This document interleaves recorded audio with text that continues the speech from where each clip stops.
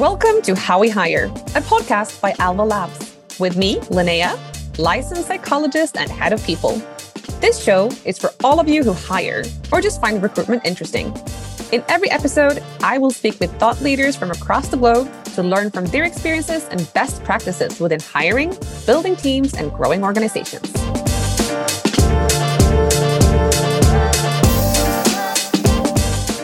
Our guest on today's episode is Karin Bergström. Karin is the VP of People and Culture at Jobelon. Karin is the brain behind the practicalities in building Jobelon's great employer brand and enforcing a true happiness culture. She often speaks about employer branding, culture building, and recruitment. And today we're going to talk about how you can adapt your hiring process based on a company's size. Welcome to How We Hire, Karin. Thank you, Linnea. What an intro. Exactly. A lot to live up to. Yes. Can we also say that we have been in a student specs together? Is that relevant for the audience? Don't know, but I love that we've been in a student. Do you call it specs? Probably not. Yeah, but we've been basically having a lot of fun together while studying. Exactly. But now we're going to focus on our new passion, which is recruitment. So before we jump into that, so VP of People and Culture at Jobelon, can't you just tell us a little bit about your role, how you ended up there, but also about Jobelon?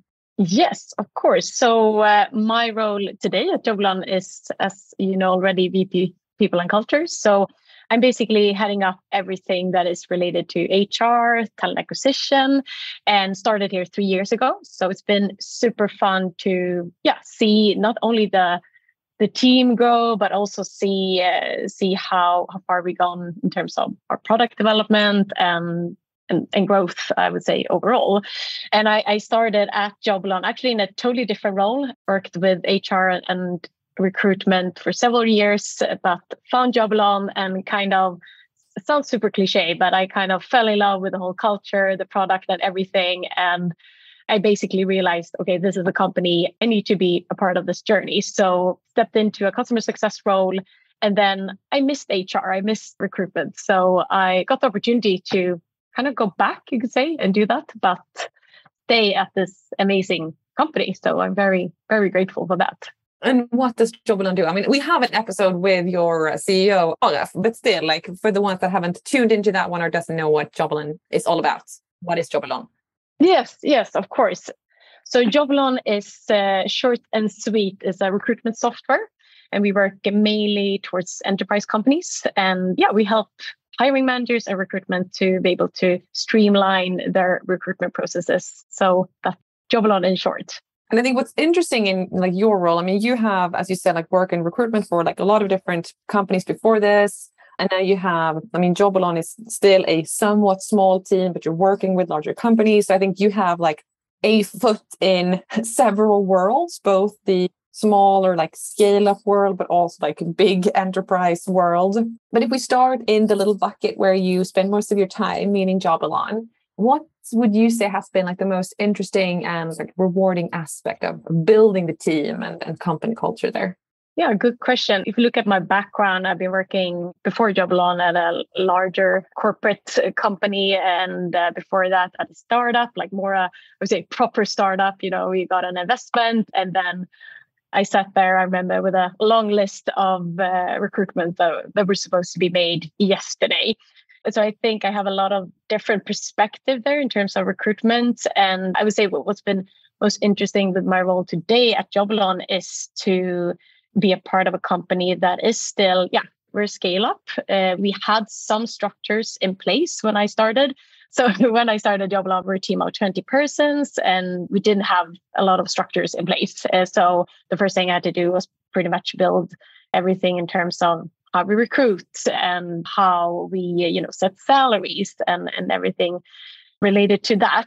So with that being said, I think what's been most interesting to see and what I learned at Jobelon, but also before that, is that I think you need to be very open-minded when working with company culture and recruitment and be humble to the fact that one size doesn't fit all. You need to question things and try new things out to make sure it actually suits your company and especially suits the stage where you are at. So, for example, at Jobulon, I mean, when I started, it was a stage where we had to recruit a lot during a short period of time.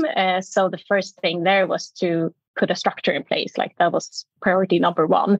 At my previous job, the structures were in place, but at that company, we needed to focus a lot more on, candidate experience and how to make the processes a bit more efficient because there were larger volumes of candidates. So it was more that type of complexity at that company. So yeah, I would say you need to adapt depending on stage where you are. Yeah. And how do you know what to adapt to? How do you find out like these are the most important pain points? This is how we can create the most value for the situation that and context that we are in. Yeah, good question. I think, of course, you need to start looking at the actual data and also look at your challenges and the goals that you have as a company. Because at Jobulon, our challenges, I would say, was that we didn't have a sales team, for example. So I was very focused in the beginning to look at how can we scale an actual sales team, because, of course, that differs a lot if you're going to build a sales team or engineering team. So, of course, you need to first of all look at, okay, what are our goals and what are our challenges, and then adapt, of course, the processes. Yeah, based on that, I would say. Yeah. It sounds like regardless of situation, you always need to understand like the business context. Where are we heading?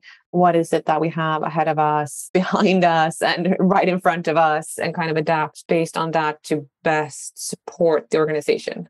Definitely. And I think at Jobulon also, we had to work more with actually defining, okay, what are our business goals? So I think a lot of companies out there, perhaps, they have a vision, but you also need to work boiling that down. If you look at, for example, like OKRs, I mean, that's just one way to do it. But I think those, as you said, the business goals are maybe the first priority or the first thing you need to look at and adapt accordingly. Yeah. I love that you say that, because like personally, I'm super bullish on having really like clear expectations and goals, because I think that helps in so many ways. It's not just to guide the organization in like what do we work towards. It's also to guide everyone to work in the same direction, and that all kind of different departments can jump on that journey.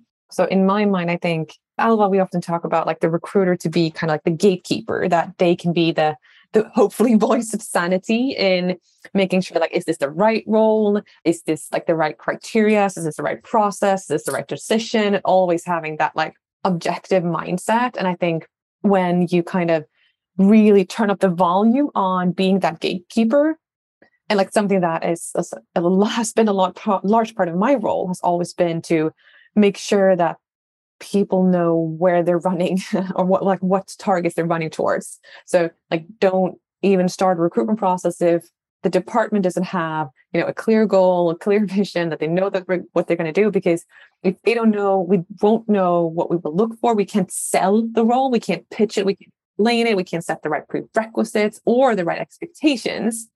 I think that speaks to so much.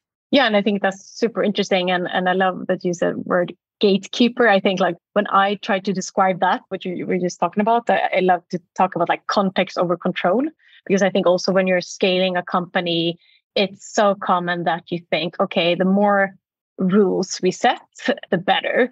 But I think it's rather the opposite. And I think the most important thing is what you're just mentioning, to set the context. And what I mean with that is not only setting clear goals, and I can honestly say like that's something we're working on at Jobulon at the moment. Like, how can we create a structure for that so everyone feels that, okay, my job is relevant because I can see that in the actual goals. So meaningfulness in that way, but also in terms of culture. So I see it as two sides. So it's of course the goals, but it's also the behaviors. I think if you have like clear set goals, clear behaviors, like this is how we're supposed to act and behave towards each other and customers, etc.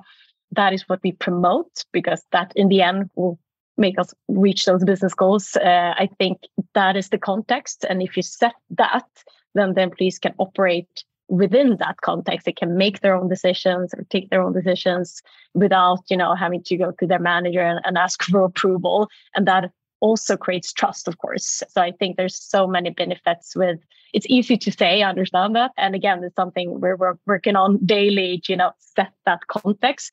But if you manage to do that, again, you have so many positive outcomes from that. You create trust, you create meaningfulness. And also today, looking at I read the article about why employees leave their employers today. And I think it was super interesting and maybe not that surprising, I guess, for you and I that are in this area, but it's not money anymore. Like money before was a treadmill. And today that's replaced with meaningfulness, that employees, of course, need to feel, okay, my actual work is seen and it's valuable. And it's not only, I remember when I started working recruitment, I worked at this company that, pitched a lot about the vision and we're kind of saving the world.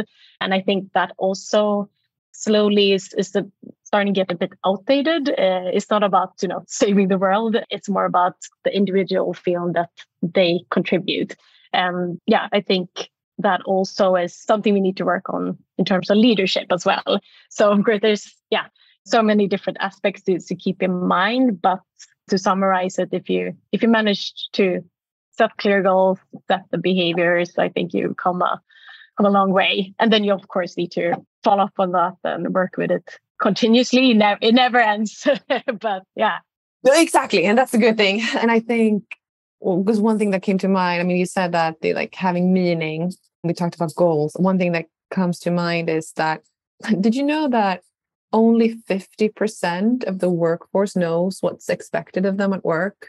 Wow. Yeah. That's especially being since we're talking about how to adapt your recruitment process based on company size, if early stage, it's often really, really hard to set super clear role descriptions because things will change. But if you can still set expectations and be honest that they will change, but that's also setting an expectation, right? Regardless of size, but be better than those 50%, I guess. Yeah, but that's super interesting data. I didn't know that. That's a crazy number, 60%. Yeah. And imagine you could turn that around and imagine how that would engage those employees feeling that they don't have any direction. Yeah. It was interesting what you said about role descriptions. And that I remember several years ago, I was super keen on, having these super detailed role descriptions. That was the most crucial part. And of course, still, if you start a recruitment process, it doesn't matter if you're a scale up or a large corporate, of course, you need to have, when starting the whole thing, a clear idea, what are you searching for, of course. But then in terms of having a role description with exactly, on a day-to-day basis, that will change. So I think you also need to be open-minded for that. And again, more set the context, and then the employee can come with their input and change that. No, for sure. Our role descriptions are pretty much the targets for that role. What are the KPIs? What are you measured on? And then a few bullet points on these are the areas that you're responsible for. And then we, as you say, try to, not saying we're successful always, but trying to lead with context and these are our values, these are the expectations. So that letting people operate in that context. But okay, if we are discussing now smaller companies that you need to spend the time to make sure that you can set targets, clear expectations, are outspoken with your culture you mentioned. But how can you approach and select top talent when you are in this smaller phase, when you're competing with these massive companies that can offer maybe higher salaries and all of that? What's your take on that? Yeah, I think that's a lot related to what we just talked about in regard to meaningfulness, that today compared to a couple of years ago, again, benefits such as having an amazing office or having these crazy benefits, that is not the top priority.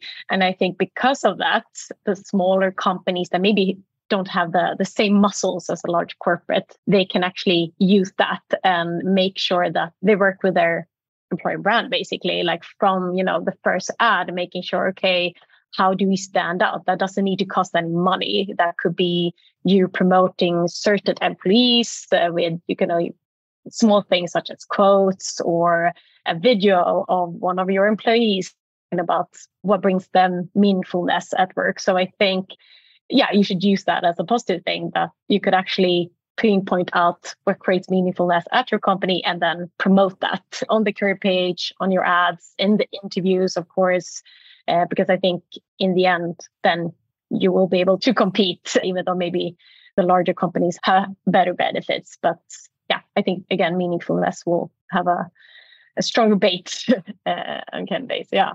And then I guess to some extent that's free as long as you tell that story in a compelling way. I think the employer brand also, I mean, you're a lot better at employer branding than I am, but in my mind, it needs to kind of like set the tone. So if you are this like large organization, if you have a video of an employee, maybe that is like actually a production and it's someone that can record, that is recording, whereas like smaller company, it's okay if it's your iPhone and there's you make mistakes and you can giggle a little bit. It's like, if that actually represents where you are at, I think that's fairer and more honest, and not something that you should see as, oh, we're not good enough, so we're not going to do it.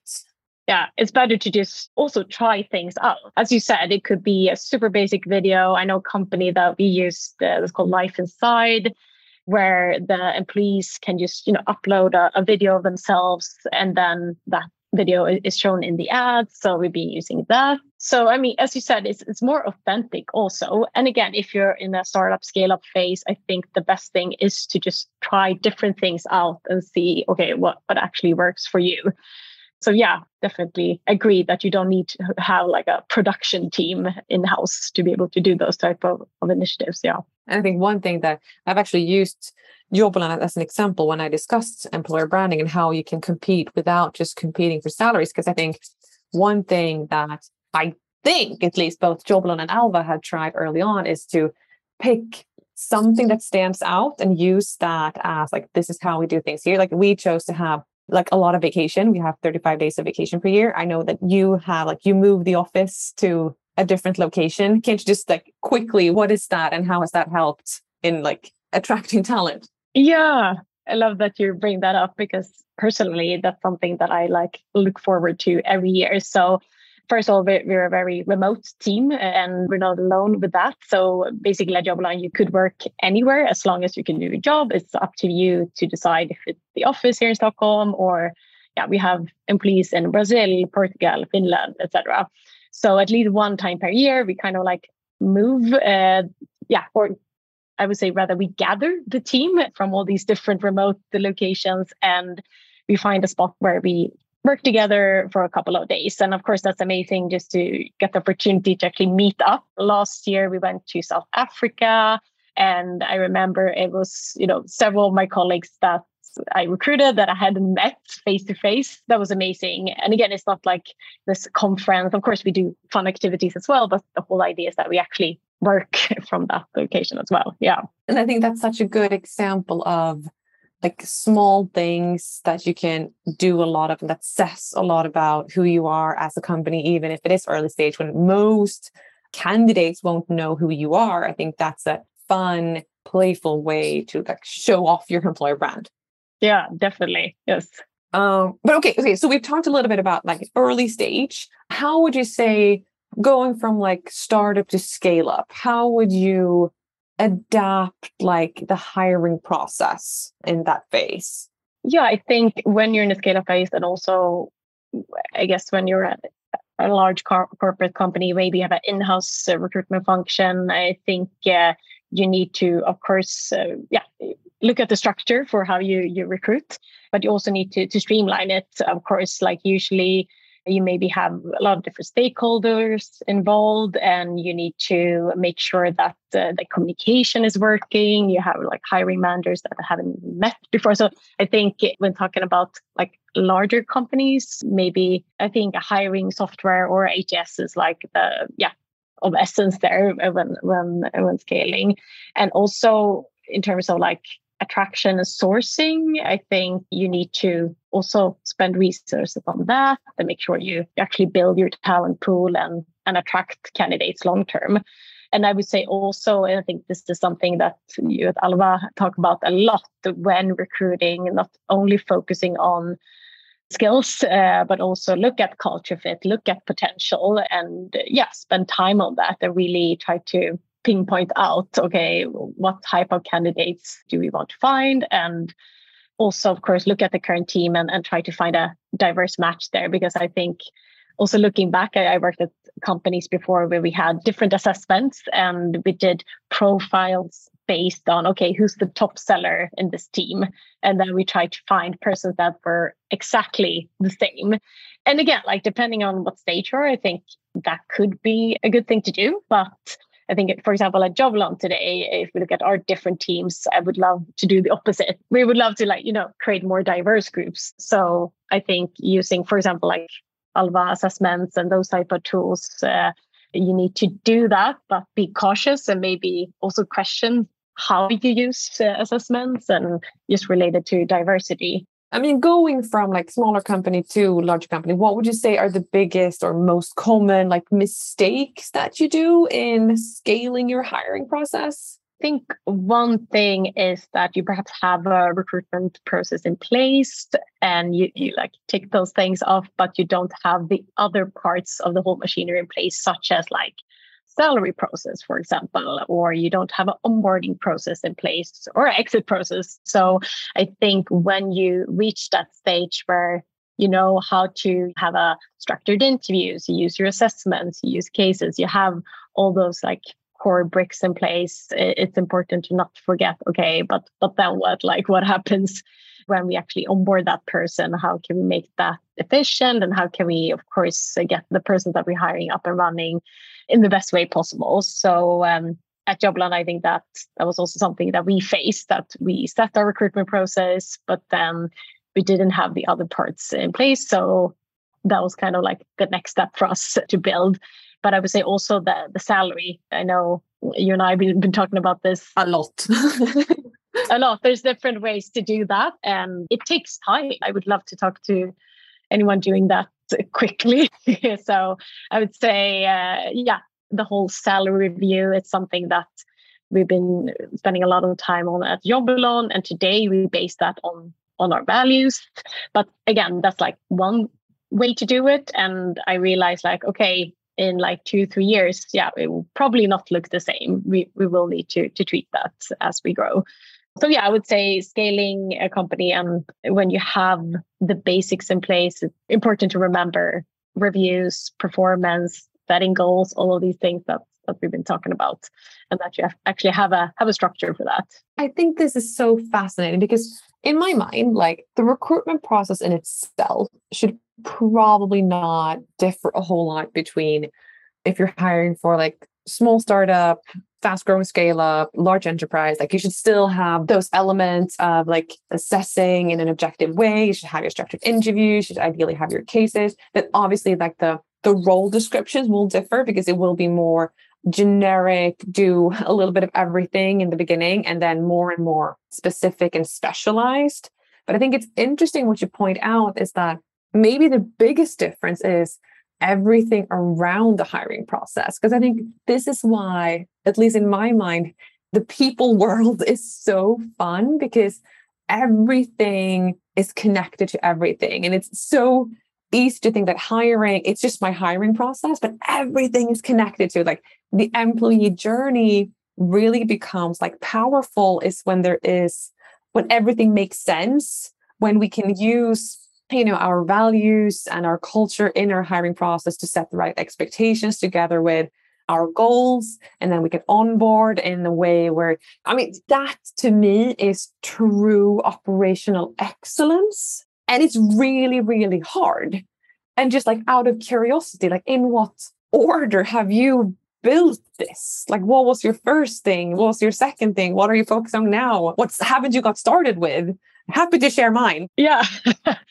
No, but I love that whole mindset. Like, again, I agree that looking at recruitment processes, like there are certain things that you should have. It doesn't matter if you're a big company or a startup, but the things around it is as crucial. And I think those parts are easy to maybe forget or take for granted sometimes.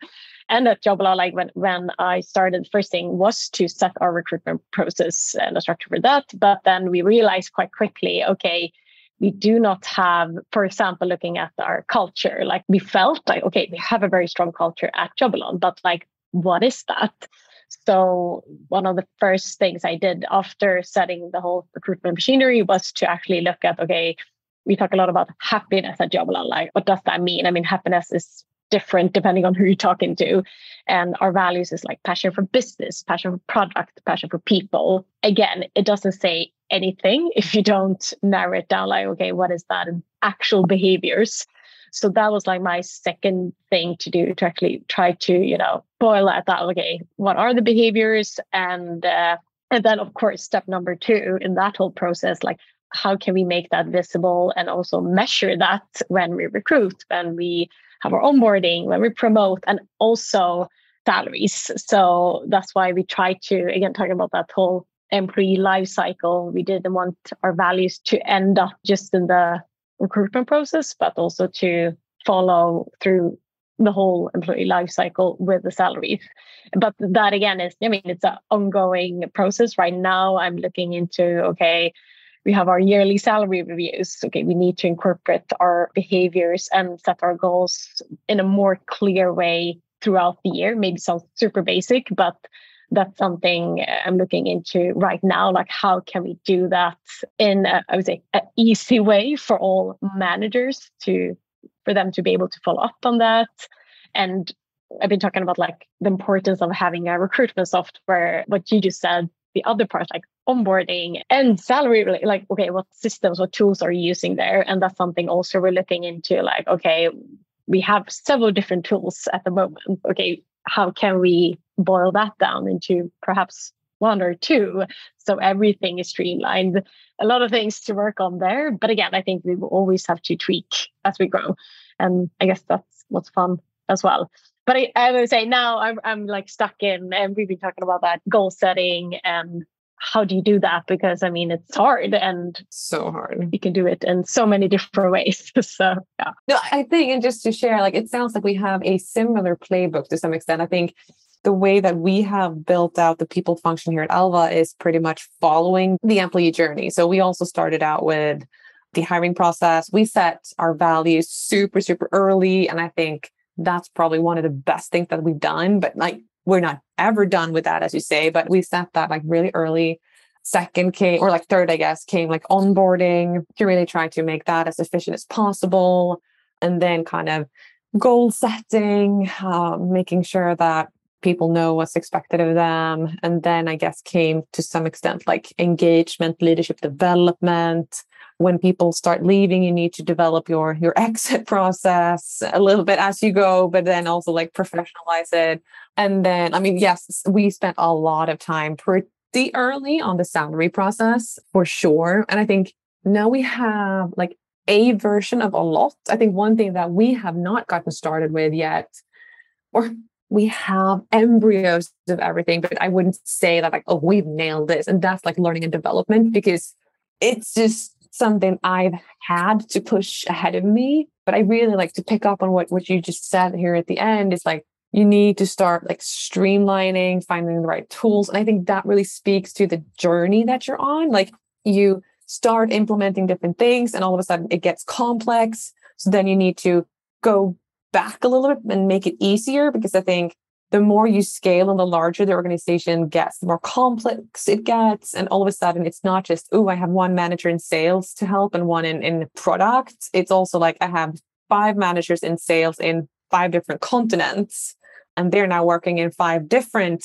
assessment tools or recruitment like tools.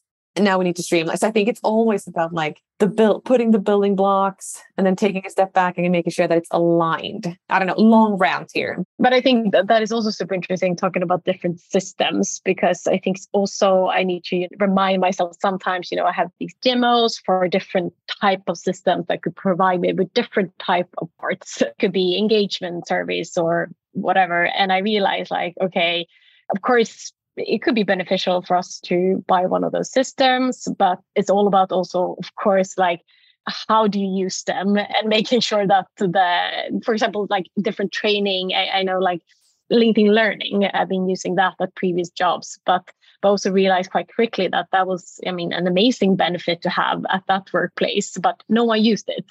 So what I want to say is that I realized, like, okay, if you invest in a certain tool, for me at least, and at Joblon, I want that to make sense. And of course, I need to feel that it doesn't only cover one need. It needs to be, I think, something that actually provides not only the managers support, but also the employees at the same time. And of course, you need to make sure that the organization is using it and not only me working with HR. I think it's a nice to have. Exactly. You don't want to be the process owner of a process that everyone hates and no one uses or see the benefit from. I think that's my nightmare, having the profession I have. So I 100% resonate with that. But okay, so if we then talk a little bit about like modifications, because we said like, you have to build and adjust. What modifications have you found effective for the hiring process when it comes to like scaling it up from early stage to later stages? Yeah, to take an actual example from Joblon, when I started was that, of course, we had a recruitment process. It was interviews. But for example, we had one step in the process in the end that was lunch together with the team. And when you hear that, of course, you can say, okay, that sounds nice. It's an opportunity for the team to meet a potential new colleague and vice versa. But that was one thing that I removed. I would say that was the first thing I decided, okay, it's kind of like kill your darlings kind of moment, because I realized that was something everyone loved. Everyone was like, no, we should have these fikas and lunches. But I realized, first of all, of course, it was not efficient. It was not scalable. It, of course, took a lot of time for everyone involved. And perhaps it worked when we were like 15 employees, but when you're 50 or 100, I mean, that's pretty much impossible. And of course, it's also, if you look at having a step in that process, it's super biased, is what I want to say. And so, of course, those lunches was based on gut feeling. It was definitely not a structured interview in that sense. So I would say one thing when you modify your processes, I would say, kill your darlings. I guess everyone has, one step in their process that are maybe not that unbiased, and that, or maybe a step that the founder started with when they created the company several years ago. So I would say that is one thing that we did at Joblon at least. Yeah, and I can really build on that. To me, it's about scaling efficiency, so that you need to actually, as you say, kill your darlings, remove steps, but remain kind of the accuracy, objectivity, but also because there's something around that I think is challenging. When you work in recruitment, you often know like, okay, we need to have these steps to make a informed decision. But then you have the hiring manager that often wants to have that lunch or get the sense for the candidate, get under the skin of the candidate, like whatever that is, so that they can feel that they're making an informed, secure decision. So I think to me, it's like the modifications is often to save time, remain quality, and kind of keep that sense of trust for the process. And I think that is a fine balance. Do you have any tips or tricks on what you've done to improve on that area? I think that's a very good point, because again, when I started at Joblon, people at Joblon thought maybe we had a recruitment process in place. And I think if I wouldn't have, for example, had these sessions talking about, okay, why do we have a case in our process? Like, how does a proper recruitment process look like? I think if I wouldn't have done those type of sessions with the team and with the managers, I don't think that what you were talking about, I don't think that, oh, wait, we take that again. So I think it's super important to communicate to the team, like, why are we having the certain steps that we have in our process, and actually educate them. So I've done several of those sessions talking about like, okay, why do we use assessments in our processes? Because if you don't do that, then you will, in the end, you will have managers who will, as you said, jump in and say, you know what, I think we should have that extra lunch or have that extra fika. And again, the recruitment team has to be the gatekeepers there, but it's hard to be a gatekeeper and create consensus and get a buy-in from the managers if you don't educate them and inform them why you're doing this. So, and recruit at the same time, because you also have 1,000 roles that you have to fill. Yeah. And so I think it's super interesting that you mentioned that how do you get a buy-in from managers? I think that's crucial. Because if you don't get that in the end, for example, at my previous job, I mean, it was super common that the managers went to external firms, for example. They had their processes. They looked for other things in terms of culture. And I think with that experience as well, I realized like at that company, if the managers would have got more training or more education, why, for example, we use our in-house recruitment team at this company and the benefits with that. I think if we would have talked about that more, I don't think the managers would have turned to external firms, for example. So yeah, it's super interesting. And I think because at the end of the day, all companies want to have an accurate process where they hire the right person for the right job in a, well, hopefully like fair way as possible. And in your mind, how can we ensure that like fairness in the hiring process as we scale and as we grow? I think the first thing that you can do that is pretty easy start is to look at like who's writing your ads.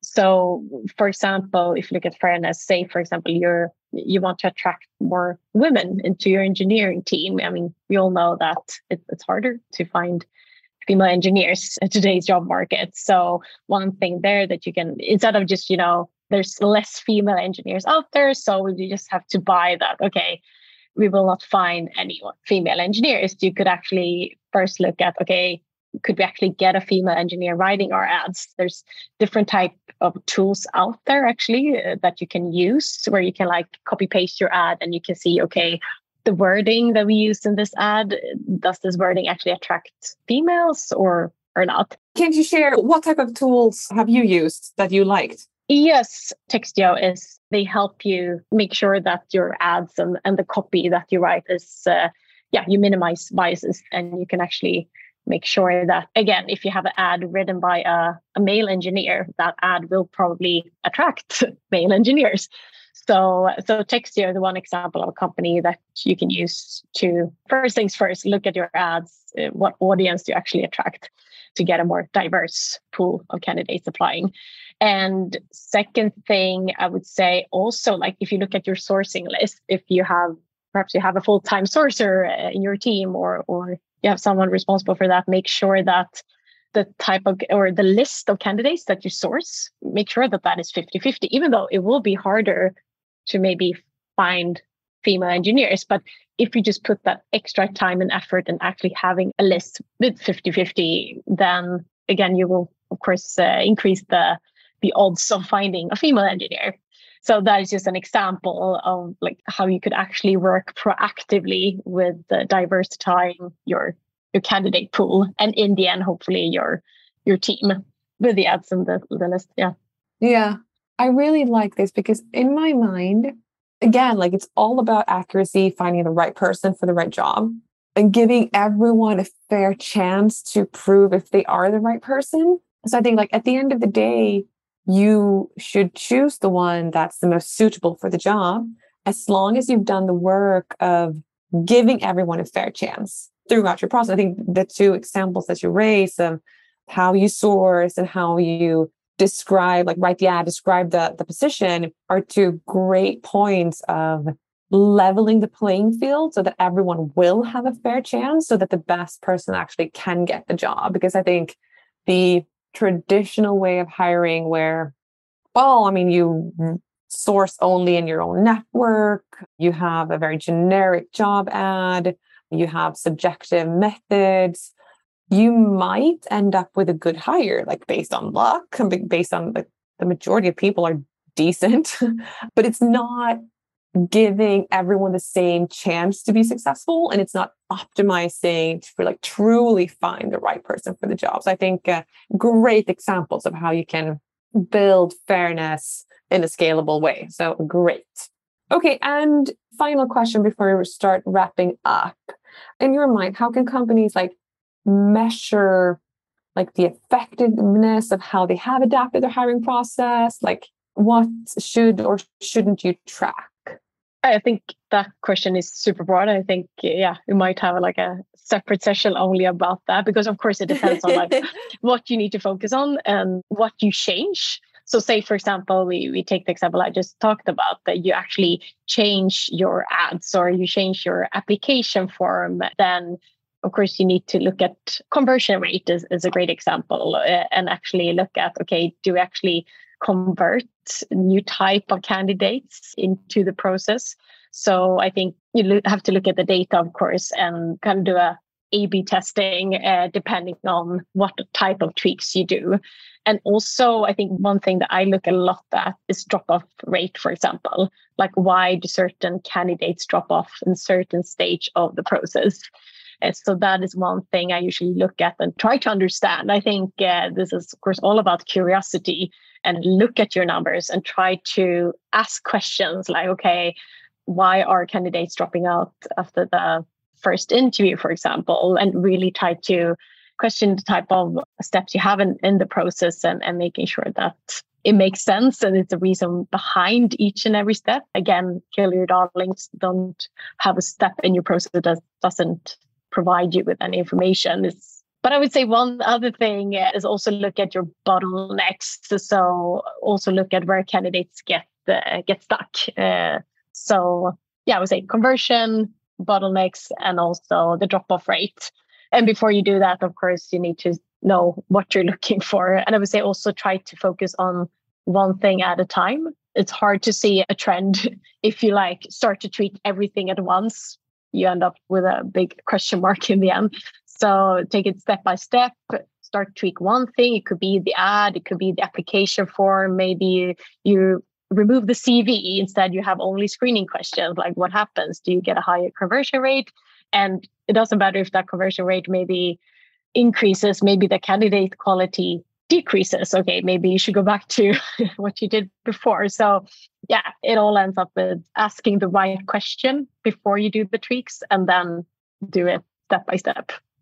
And to me, I think it's pretty much putting on like your science coat, right? And treating your hiring process as it's a laboratory, and no researcher would ever change all the conditions at once, because then you don't know what's actually causing the effect. I think that's a metaphor that's super helpful. And then what you said, like, it's all about linking it to what the goals actually are. And just one quick double click, because I think this would be interesting based on your experience. When you've looked at the drop-off rates, can you share a tweak that you've made that's improved the drop-off rates? In our processes, we had some issues with our processes. It took a lot of time in the middle. So in the second interviews, we realized, okay, we had a lot of drop-offs and candidates taking on other offers and accepting other offers instead of continuing our processes. And I think the reason, or what we could see in the data, was because of the time. So it was us not being quick enough with feedback and quick enough with responding and keeping the candidates warm. So we realized, okay, we need to automate this a bit, having those type of, follow-up emails, making sure that the candidates feel seen and heard throughout this process, but also, again, making sure that the managers know exactly, okay, after my interview with the candidate, what's the next step? So I think in the beginning, we had to inform hiring managers about, okay, how do you, what responsibility do you have in this process, instead of HR or basically me having to, poke them and say, okay, are we proceeding or not? So I think what we could tell with our drop-off rates was that we had to be more efficient and educate, again, the managers a bit more on how to act and follow up better with the candidates.